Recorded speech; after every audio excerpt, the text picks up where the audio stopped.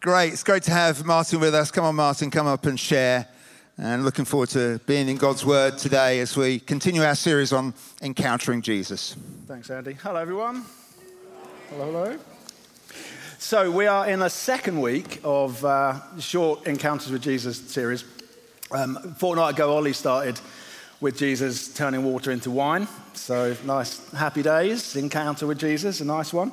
I'm doing Satan's encounter with Jesus and Satan's encounter with God. So from Matthew and from Job. So no turning water into wine, but encounters with God nonetheless. I just want to start by saying this. It's much better living in the world we live in, which is one where God is sovereign and there is suffering, than the alternative, which is living in a world where there's suffering and God's out of control. That would not be a world worth living in. Living in a world where God is sovereign and there's suffering is a world that is worth living in. And Diane this morning, I only thought about saying that when I heard Diane. Diane proved that God is worth worshipping this morning. Not because when she stood up and said, God has healed me and God has performed a miracle and therefore is worth worshipping. That's great. That's wonderful. But actually, effectively what Diane was saying was, yesterday God hadn't healed me, but he's worth worshipping anyway. And if he didn't heal me today, he's worth worshipping anyway. And if he doesn't heal me tomorrow, he's worth worshipping anyway. And living in that world where God is sovereign, and he is, and there's suffering, and his people are saying, he's still worth worshipping, and I still will give him glory. And his glory is more important to me than my comfort, and more important to me than the ease of my life. That's a God that's worth worshipping, and those are the people that God is raising up to worship him. And that's kind of the whole point of what I'm saying. So I could just sit down now and we could sing. But I just want to kind of flesh it out a bit, because actually even saying, yes, God is sovereign and there is suffering immediately, that's, it bumps up against itself. So I'm going to kind of try and show some of that in the next 15 minutes or so. So what we're doing today, we're going to have a quick look at Genesis and Job and Jesus, and I'm going to start with Mary Poppins. For good reason. So on Tuesday, when we were putting this, I was sitting with Sam putting the PowerPoint together for today, and I asked Sam to find a specific compilation of Mary Poppins that we could start with today. And Sam said, I love Mary Poppins. It's my favourite film when I was 4. Watched it all the time. Blah, blah, blah. So I said, okay, Sam, before you find this clip, tell me in your words, what does Mary Poppins mean to you? And so Sam said, well, she loves children. She's lots of fun. She speaks her mind. She goes on magical adventures. And he, for the next 10 minutes, was just waxing lyrical about Mary Poppins. So, okay. And if you've seen Mary Poppins, probably you agree, I'd imagine. And I haven't. I've never seen Mary Poppins. I've never seen Mary Poppins. I haven't, honestly. I haven't. Hey, I was watching Star Wars while Sam was watching Mary Poppins. And Superman and things like that. Iron Man. I haven't seen Mary Poppins, so I just have to take Sam at his word that that's who Mary Poppins is because he's seen it, right? Now, here's the clip. And this is all from Mary Poppins. So if you could get that clip ready, Rich, here's Mary Poppins.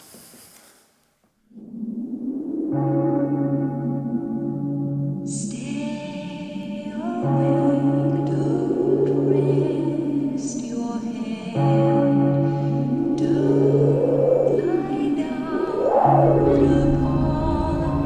your bed.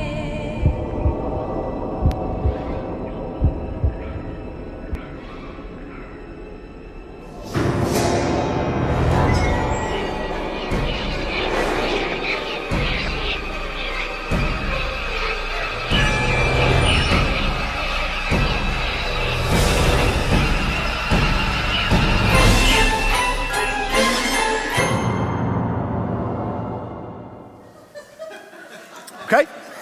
Now, I can't believe that my parents-in-law let Sam, as a 4-year-old, watch that film. But they did. But, right, and here's the thing. It's easy for us as Christians to just take bits out of the Bible, out of context, and just kind of go, well, the Bible says this, the end. And how do I reconcile this either tricky passage, or it says this in Corinthians or Psalms or Proverbs? How do I reconcile that with what it says here? And just to take it out of context. And it's easy, very easy, in this world of TikTok atheism for people to have a 60-second video of the Bible says this, Christians, how do you explain that? And if someone comes at you with something out of the Psalms or something out of Proverbs or two verses that seem to conflict each other from Corinthians and say, explain that to me then, it can all be explained, but you have to explain it in the context of the whole Bible from Genesis to Revelation, same as you have to explain Mary Poppins from the whole context of Mary Poppins, and not just cherry pick, here's some things that I'm going to attack God with, or here's some things that I'm just going to hold on to out of context. Because actually, as much as, and this really isn't a sales pitch for we really all should know our Bibles well, we really all should know our Bibles well. And actually, from Genesis to Revelation, really understand and piece together, how do I reconcile that with that? How do I understand God's sovereignty in a world where there's suffering? How do I understand? I know that God is going to bring reconciliation and vindication and judgment, and I know he's not doing it today. And how do we do that? And learning what the Word of God says about God is one of the vital things we've got in our lives that help us get to know God. It was John Calvin that's I've written loads of notes and haven't even looked at them. It was John Calvin that said God's written two books. He's written the book of nature and he's written the book of Scripture. And Paul kind of hints at that before Calvin said it, where Paul says, we've all seen the earth. We've all seen creation. We've all seen God. We can all be held accountable as knowing God exists because open your eyes and look. There's the book of creation and the book of Scripture, where we really get to know who actually is God. What's he actually like? And that's what I'm going to do in the next few minutes. I'm going to start with Genesis. So I'm going to start in Genesis chapter 3. You can put those verses up, please, Rich. And really what we want to see, or what my aim with this being our encounters with Jesus through the Word, is actually very swiftly, but delving in a bit of depth under the surface of what do some of these things actually say about Jesus. And when we look at Job in a few minutes, okay, Job is suffering. What can we learn about Jesus through this? Okay, we'll start with Genesis chapter 3. So, Genesis chapter 3, this is just after mankind has sinned. Judgment is coming. Man has fallen. Death to men is about to, it's arrived. Man has just divorced himself and herself from God, basically, at this point. It says, then the Lord God said to the serpent, because you've done this, cursed are you above all livestock and above all beasts of the field. On your belly you shall go, and dust you shall eat all the days of your life. I will put enmity between you and the woman, and between your offspring and her offspring. And he shall bruise your head, and you shall bruise his heel. To the woman he said, I will surely multiply your pain in childbearing. In pain you shall bring forth children. Your desires shall be contrary to your husband, but he shall rule over you. And to Adam he said, because you've listened to the voice of your wife and have eaten of the tree of which I commanded you, you shall not eat of it. Cursed is the ground because of you. In pain you shall eat of it all the days of your life. Thorns and thistles it shall bring forth for you. You shall eat the plants of the field. By the sweat of your face you shall eat bread, till you return to the ground, for out of it you were taken. For you are dust, and to dust you shall return. And it's really easy for us to kind of pick what we want that to say, and accurately pick what we want it to say, because it is saying, obviously, mankind has fallen, and bumping up between man and woman, and, there's life is suddenly not going the way and not about to go the way that God intended it. But under the surface, actually, it's saying a lot of things that we don't tend to really think about or talk about. So the very first thing there, God turns his attention not to Adam and Eve, to curse Adam and Eve. The very first thing he turns his attention to is he says, the Lord God said to the serpent, who is Satan, we won't get into the theology of that, but it's Satan, Revelation 12, and so on. Lord God said to the serpent, because you've done this, cursed are you above all livestock. So he hasn't turned to Adam and Eve and said, curse to you. He's turned to Satan and said, because you've done this to my people, cursed are you. And that's the first cursing of God, is actually, curse you, Satan, because you've done this to my people. And then the next thing, and we kind of pick the, pain in childbirth that's then addressed to Eve, which is true. I've been at the birth of 3 children, and it's true. And we kind of focus on that. But actually, what's God actually saying to Eve? He's saying, you're going to have children. I promise you children. And yes, you have just divorced yourself from me, but I promise that you will have children. And there will be people, just as I said there would be. And then the third thing God does there is he curses the ground. Again, he doesn't turn to Adam and say, I curse you, Adam. He turns to Adam and says, I curse the ground that you work on. It's going to be tough work now, but I'm still going to provide for you. You're going to toil, and it's going to be painful because you've really messed this up and divorced yourself from relationship with me, but I'm still going to bless you. I'm going to give you children. I'm going to give you land to work on. I'm going to give you food. I'm going to give you shelter. God makes the first sacrifice a few verses later, where God sacrifices an animal and covers Adam and Eve. He's absolutely full of mercy all the way through his judgment in this. And potentially most importantly, verse 15, I'll put enmity between you and the woman, and between your offspring and her offspring. He shall bruise your head, you shall bruise his heel. So Jesus is going to be born through Eve, the mother of all life, and Jesus is going to come into existence on the earth as a fully man and fully God. And actually, it's amazing that even amongst the divorcing of mankind from God, God is saying, I'm still going to fulfill my promises for you, and I'm going to do it through my son. And he's going to be born, Eve, through your family line, even though you've just divorced yourself from me. Jesus is going to be born through your family line, and he's going to be the one, actually, that defeats the serpent and defeats death. And it's just an amazingly rich and deep picture of the mercy of God amongst suffering. Suffering has just come to the earth. Death has just come to the earth. Human death has just come to the earth. But God is saying, even though you've just divorced yourself from me, and therefore it's going to hurt, I've already got a plan to how I'm going to heal you. It's amazing, just the richness of the mercy of God. So, I do want to tackle some of the tricky passages as well, some of the more where when people look at some passages, and particularly, I really enjoyed the kind of back and forth of, the kind of TikTok atheists of 60-second attack of Christians. I really like that challenge.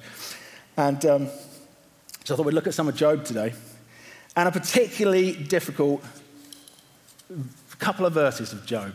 So, Rich, if you can stick the verse of the day thing up there. So is Alan here today? Is Alan Stevens here? Haven't seen Alan. Alan Stevens, I love Alan. Alan loves the verse of the day. I've seen hundreds and hundreds of Alan's verses of the day, and they're amazing. They're amazing, and you read the verses of the day, and you go, that's great. I love that, because actually this is what God thinks of me, and it's amazing. This verse of the day from Job isn't the kind of verse of the day that we typically say, I'll stick that one on the fridge, because I love it. So I thought we'd tackle it now. Right, so Rich, we can stick this verse up. This is Job talking about God, okay? I was at ease, and he broke me apart. He seized me by the neck and dashed me to pieces. He set me up as his target, his archers surround me. He slashes open my kidneys and does not spare. He pours out my gall on the ground. He breaks upon me, breach upon breach. He runs upon me like a warrior. You can keep that up, Rich, please. And, it's in the Bible. It's Job talking about God. It's someone suffering, talking about someone who's sovereign. So let me just, many of us will be aware of the book of Job and the story of Job. Let me just say this. In chapter 1 and chapter 2 of Job, that's where Satan goes to God and has his dialogue with God. And to give Satan his kind of correct title, he's the Satan. Definite article, the Satan, which means the adversary, the opponent, okay? So the opponent, the adversary, goes to God and says, God, Job is rich, he's successful, he's got land, he's got a happy family, you've blessed him with so much. That's why he worships you. And I bet you, Satan says to God, I bet you, God, that if you let me take that away from him, he'll curse you. And God says, he won't curse me, but let's prove it. And actually, how does anyone show that they can pass a test? You have to be tested to pass a test. How can God prove that Job is not going to curse him? And how can Job prove that God is worth glorifying? Test him. And it's not one of the easy books of the Bible, Job. But God says to Satan, okay, test him. But only test him within these parameters. You can take away his family. You can take away his belongings. You can take away his livelihood. Don't touch him, because I'm sovereign and you do what I say. Not because God is vindictive, but because God is saying, I will prove that this man is blameless and upright, and I will prove he is a worshiper of me, and I will prove that my glory is more important to him than anything else in his life. And Satan says, okay, well, let's see then. So, if you know the book of Job, you know that Satan does take all those things away from Job. And at the end of chapter 1 of Job, or as we read chapter 1, in chapters, at the end of chapter 1 of Job, Job says, the Lord gives and the Lord takes away. Blessed be the name of the Lord. And he doesn't curse God. The first thing he does when he loses all his possessions, he worships God. He says, I'm going to worship God. Just as Diane yesterday, not healed yesterday, was saying, I'm going to worship God. I can't worship him how I want to, and I know he's sovereign and can heal me, but if he doesn't, I'm going to worship him anyway. And today she can stand and say, and today, because God's sovereign, he's healed me. And now I can worship him how I want. And I can glorify him just like I did yesterday, but even easier. It's amazing. And in the next chapter of Job, again, God is sovereign. Satan goes to God and says, fine, he didn't fall down with all those things. Now let me attack his health. Now let me attack him. And maybe his possessions weren't as important as we thought, but let's attack him. And God says, in his sovereignty, you can attack him. Don't kill him. And again, these are tricky passages. Again, Satan works to within the parameters that God sets because God's sovereign. And Satan attacks Job's health. And Job ends up feeling like that. Because, and this is important actually, Job didn't know, we know, because we have the Bible, we know that God sovereignly put a ring of protection around Job. Job didn't know that at the time. These verses are meant to be in the Bible, they're not by accident, but at the time, Job wouldn't have known the dialogue between God and Satan. And Job wouldn't have known that actually God is sovereign, and yes, he's allowing these things to happen, but he's allowing it to happen to prove his own sovereignty, and to prove that he's worth worshipping, and to prove his glory, and to prove that when the accuser, the Satan, says, I want to test your people, that God says, you can test my people, and they will prove to you that they worship me. And these are massive truths, and difficult truths. I was talking to Julie Samuel here. No one who I'm mentioning is here today. I was talking to Julie a couple of weeks ago. And Julie is someone who's so inspirational because she struggles with her health in very difficult ways. Very, very difficult ways. I was chatting to Julie a couple of weeks ago. I said to her, how are you? I knew that she'd been in hospital, and she's regularly in hospital. I knew she'd been in hospital that week, and I said to her, how are you? And how's hospital? And she was telling me how challenging it was. And at one point she said to me, I do wish things could be just a bit easier than they are, but it's okay that they're not. And I'm going to worship God anyway. And I'm going to, effectively, I'm going to bring him glory anyway, even if things don't get easier. And then she also said to me that actually, she said that a lot of my most intimate times with God are when I'm struggling and suffering the most. And probably we can all relate to that. I know I can. Some of my most painful lessons, physical pain, mental pain, all kinds of pain. Some of the most painful lessons I've learned have been where, while they're happening, I'm kind of feeling like Job does there and going, God, I don't know why you're letting any of this happen to me. And I really wish you wouldn't. And then it's only, obviously, afterwards that you can look back on each challenge and say, okay, actually, it was for my ultimate sanctification and benefit and my understanding of you and who I am and who you are that actually leads me to this place now. And actually, God, even if I felt like that during the time of testing, you're still worth worshiping. You're still worth glorifying, and that's what I'm going to do. And for me, I don't think I've ever learned an easy lesson. I think every lesson I've learned has been the hard way.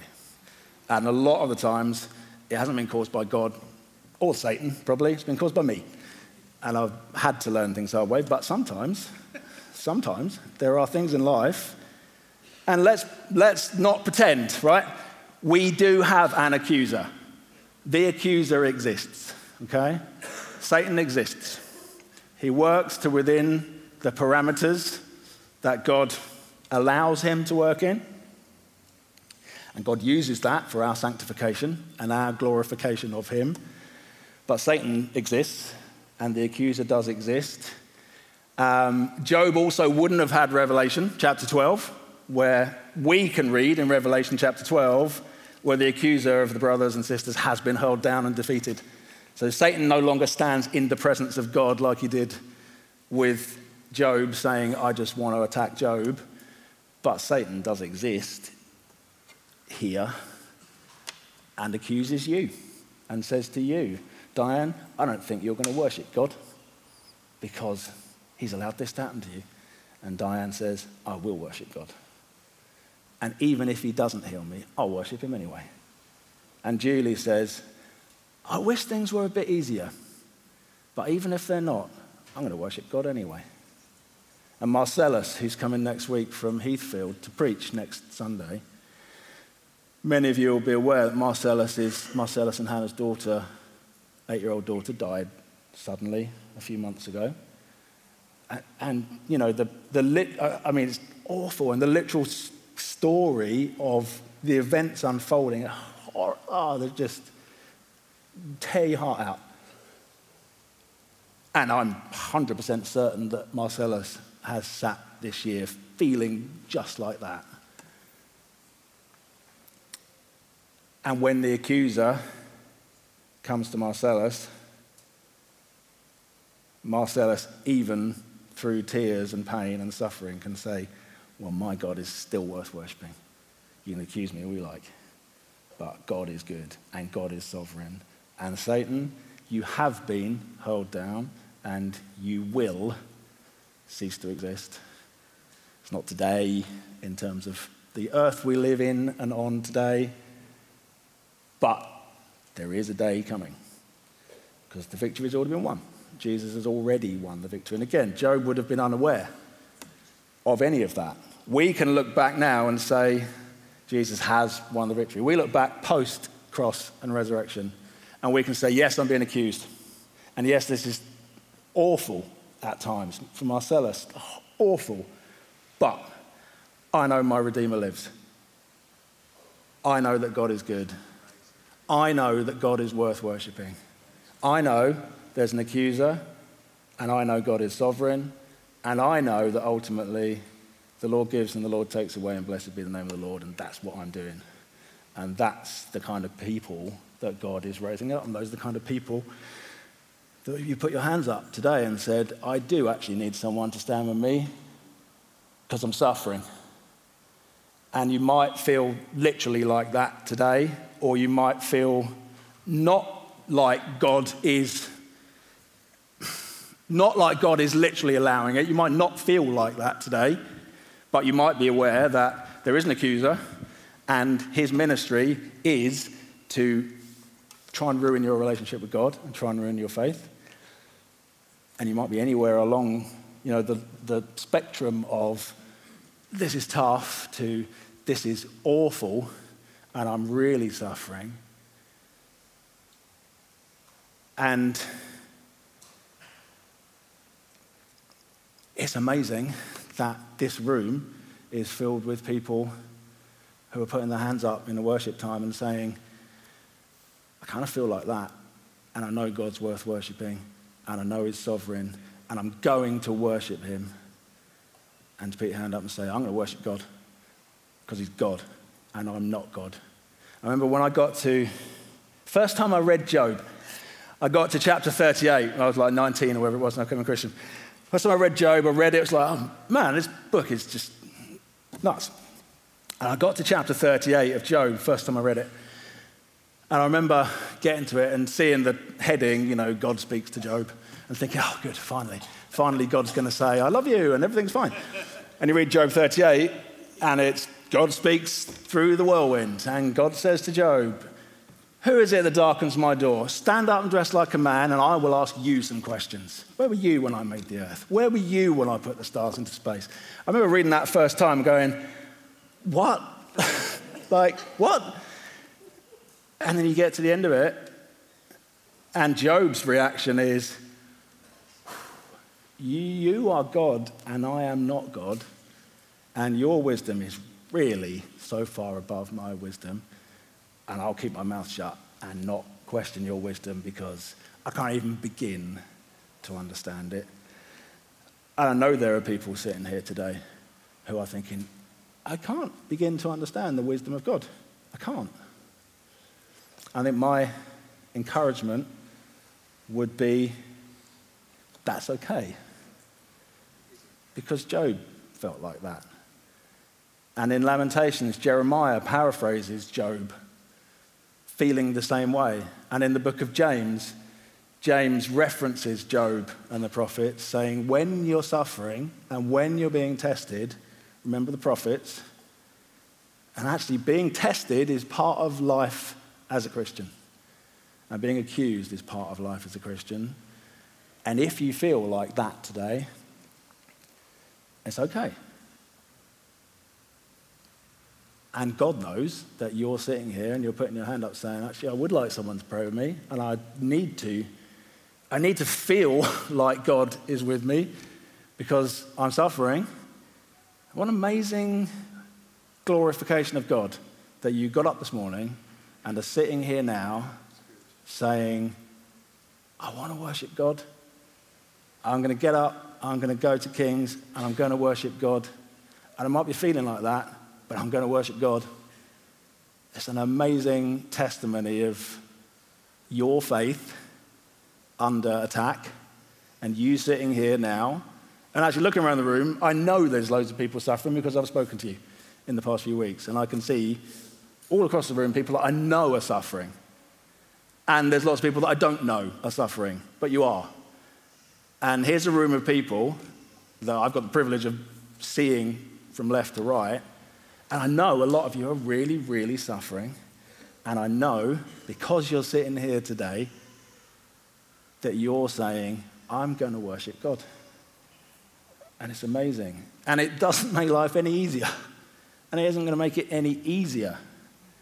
But it's an incredible testimony to God's faithfulness to you that you're here.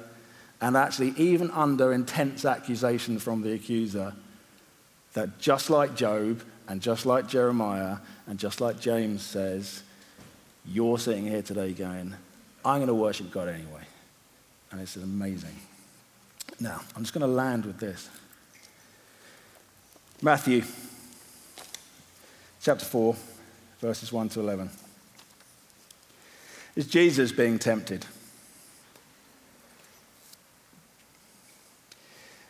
Matthew chapter 4 says this. Then Jesus was led up by the Spirit into the wilderness to be tempted by the devil. And after fasting 40 days and 40 nights, he was hungry. And the tempter came to him and said, if you are the Son of God, command these stones to become loaves of bread. But he answered, it is written, man shall not live by bread alone, but by every word that comes from the mouth of God. Then the devil took him to the holy city and set him on the pinnacle of the temple and said to him, if you're the Son of God, throw yourself down, for it is written, he will command his angels concerning you, and on their hands they will bear you up, lest you strike your foot against a stone. Jesus said to him, again it is written, you shall not put the Lord your God to the test. Again the devil took him to a very high mountain and showed him all the kingdoms of the world and their glory.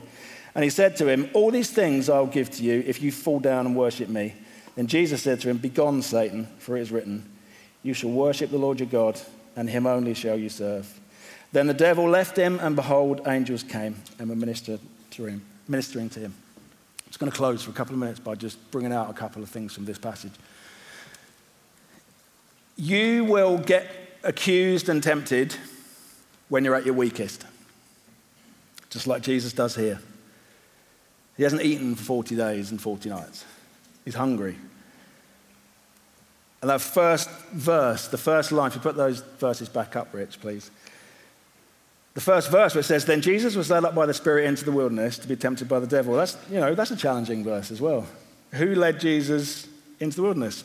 The Spirit did. Why? So that he could be tempted by the devil. And if Jesus was tested and tempted, well, so are we going to be. And actually, the fact that it says here, then Jesus was led by the Spirit into the wilderness to be tempted by the devil, well, Satan will accuse you, but the testing of your faith is not necessarily by Satan. Again, all these verses are challenging verses to work through, but they're all here. And Jesus, unlike Job, unbeknownst to himself, had the protection of God. And he was hemmed in, and his own life was hemmed in by God. Jesus, conversely, Jesus didn't have that.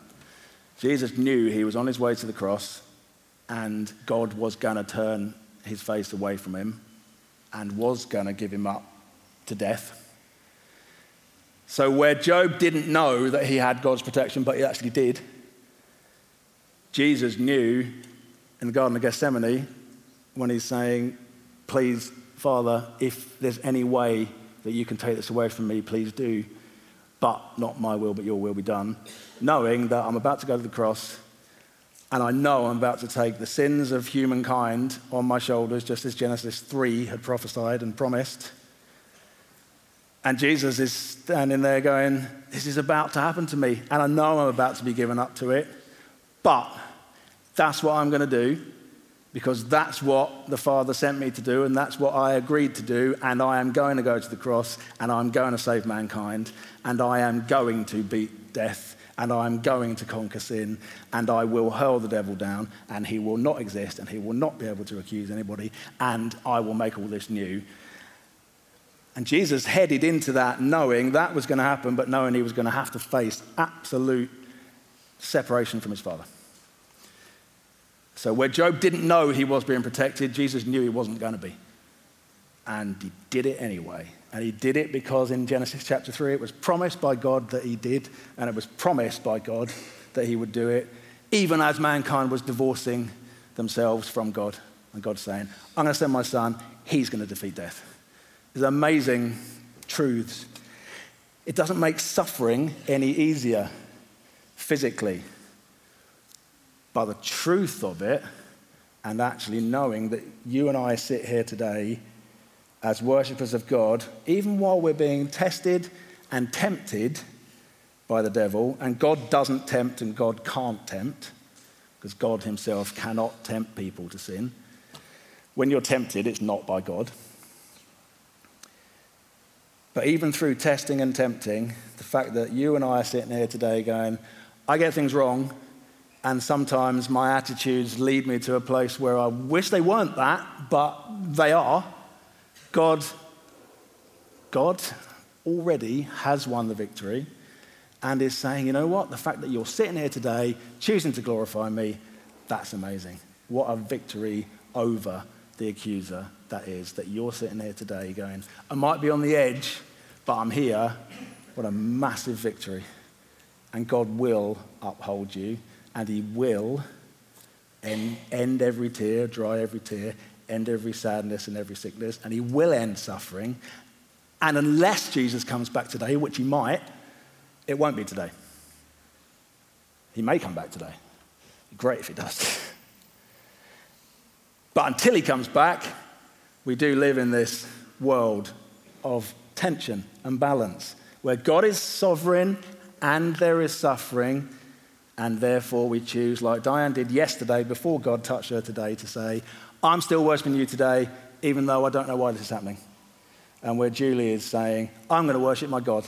And Marcellus is saying, I haven't got my daughter here anymore, but I'm still worshiping God because his name is worth blessing and he's worth worshiping. And the ultimate encounter here, in fact, the ultimate encounter here in this whole library of books, from Genesis to Revelation, there's encounters with Jesus, whether it's literal encounters with Jesus, whether it's promises of Jesus in the Old Testament, whether it's seeing that actually sometimes people, I was thinking that was Job. When I pointed to that just now and said that was wrong, in my head was thinking it was still the Job thing. Like in Job, where Job's reaction isn't necessarily, actually, yeah, I said that reaction was wrong, didn't I? Forget, hold on. Sam, delete that. If you can tear yourself away from Mary Poppins, delete that little section from the video. Even when we get pushed to the limit, and maybe we do sit alone like Job going, why is God doing this to me?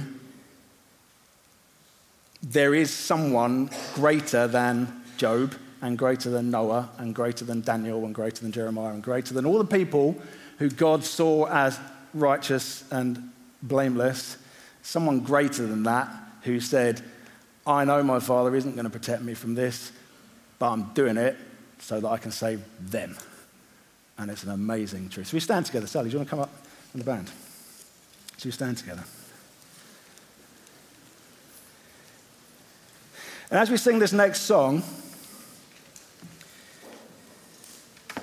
what would be good to do is, in part, to kind of revisit kind of where we've been all morning anyway. I just want to kind of really open back up again, actually, the reality that actually this journey isn't an easy one. And one of the things Jesus promised was that it wouldn't be. But God is good, and God is sovereign, and God is worth worshipping. And even through suffering, God can prove himself worth worshipping. As we sing these words, blessed be your name, you may be standing here today in the good of blessed be your name when the sun's shining down on me. And that's wonderful. Let's worship God if that's the case. Or you may be in the place where you're saying, actually, blessed be your name on the road marked with suffering. And that's going to be a choice and a sacrifice. And the obvious news for all of us is if you're in a place of the sun shining down on me, it might not be tomorrow. The road tomorrow might be marked with suffering. It might be. For Diane last September, I'm not suffering. October comes, now I am. And I'm still worshiping God. So every word of this is going to be worth singing with our whole hearts, because if the sun's shining, praise God, the sun's shining. And if you're suffering, actually, praise God that you're suffering. Not praise God because of the suffering, Praise God through the suffering, knowing that it won't always be like this. And there's an eternity, and all this will be the blink of an eye. And there's an eternity with no suffering and no pain and no tears and no accuser coming. And right here and right now, we stand here and say, the Lord gives and the Lord takes away. And for me, blessed be his name. Let's worship.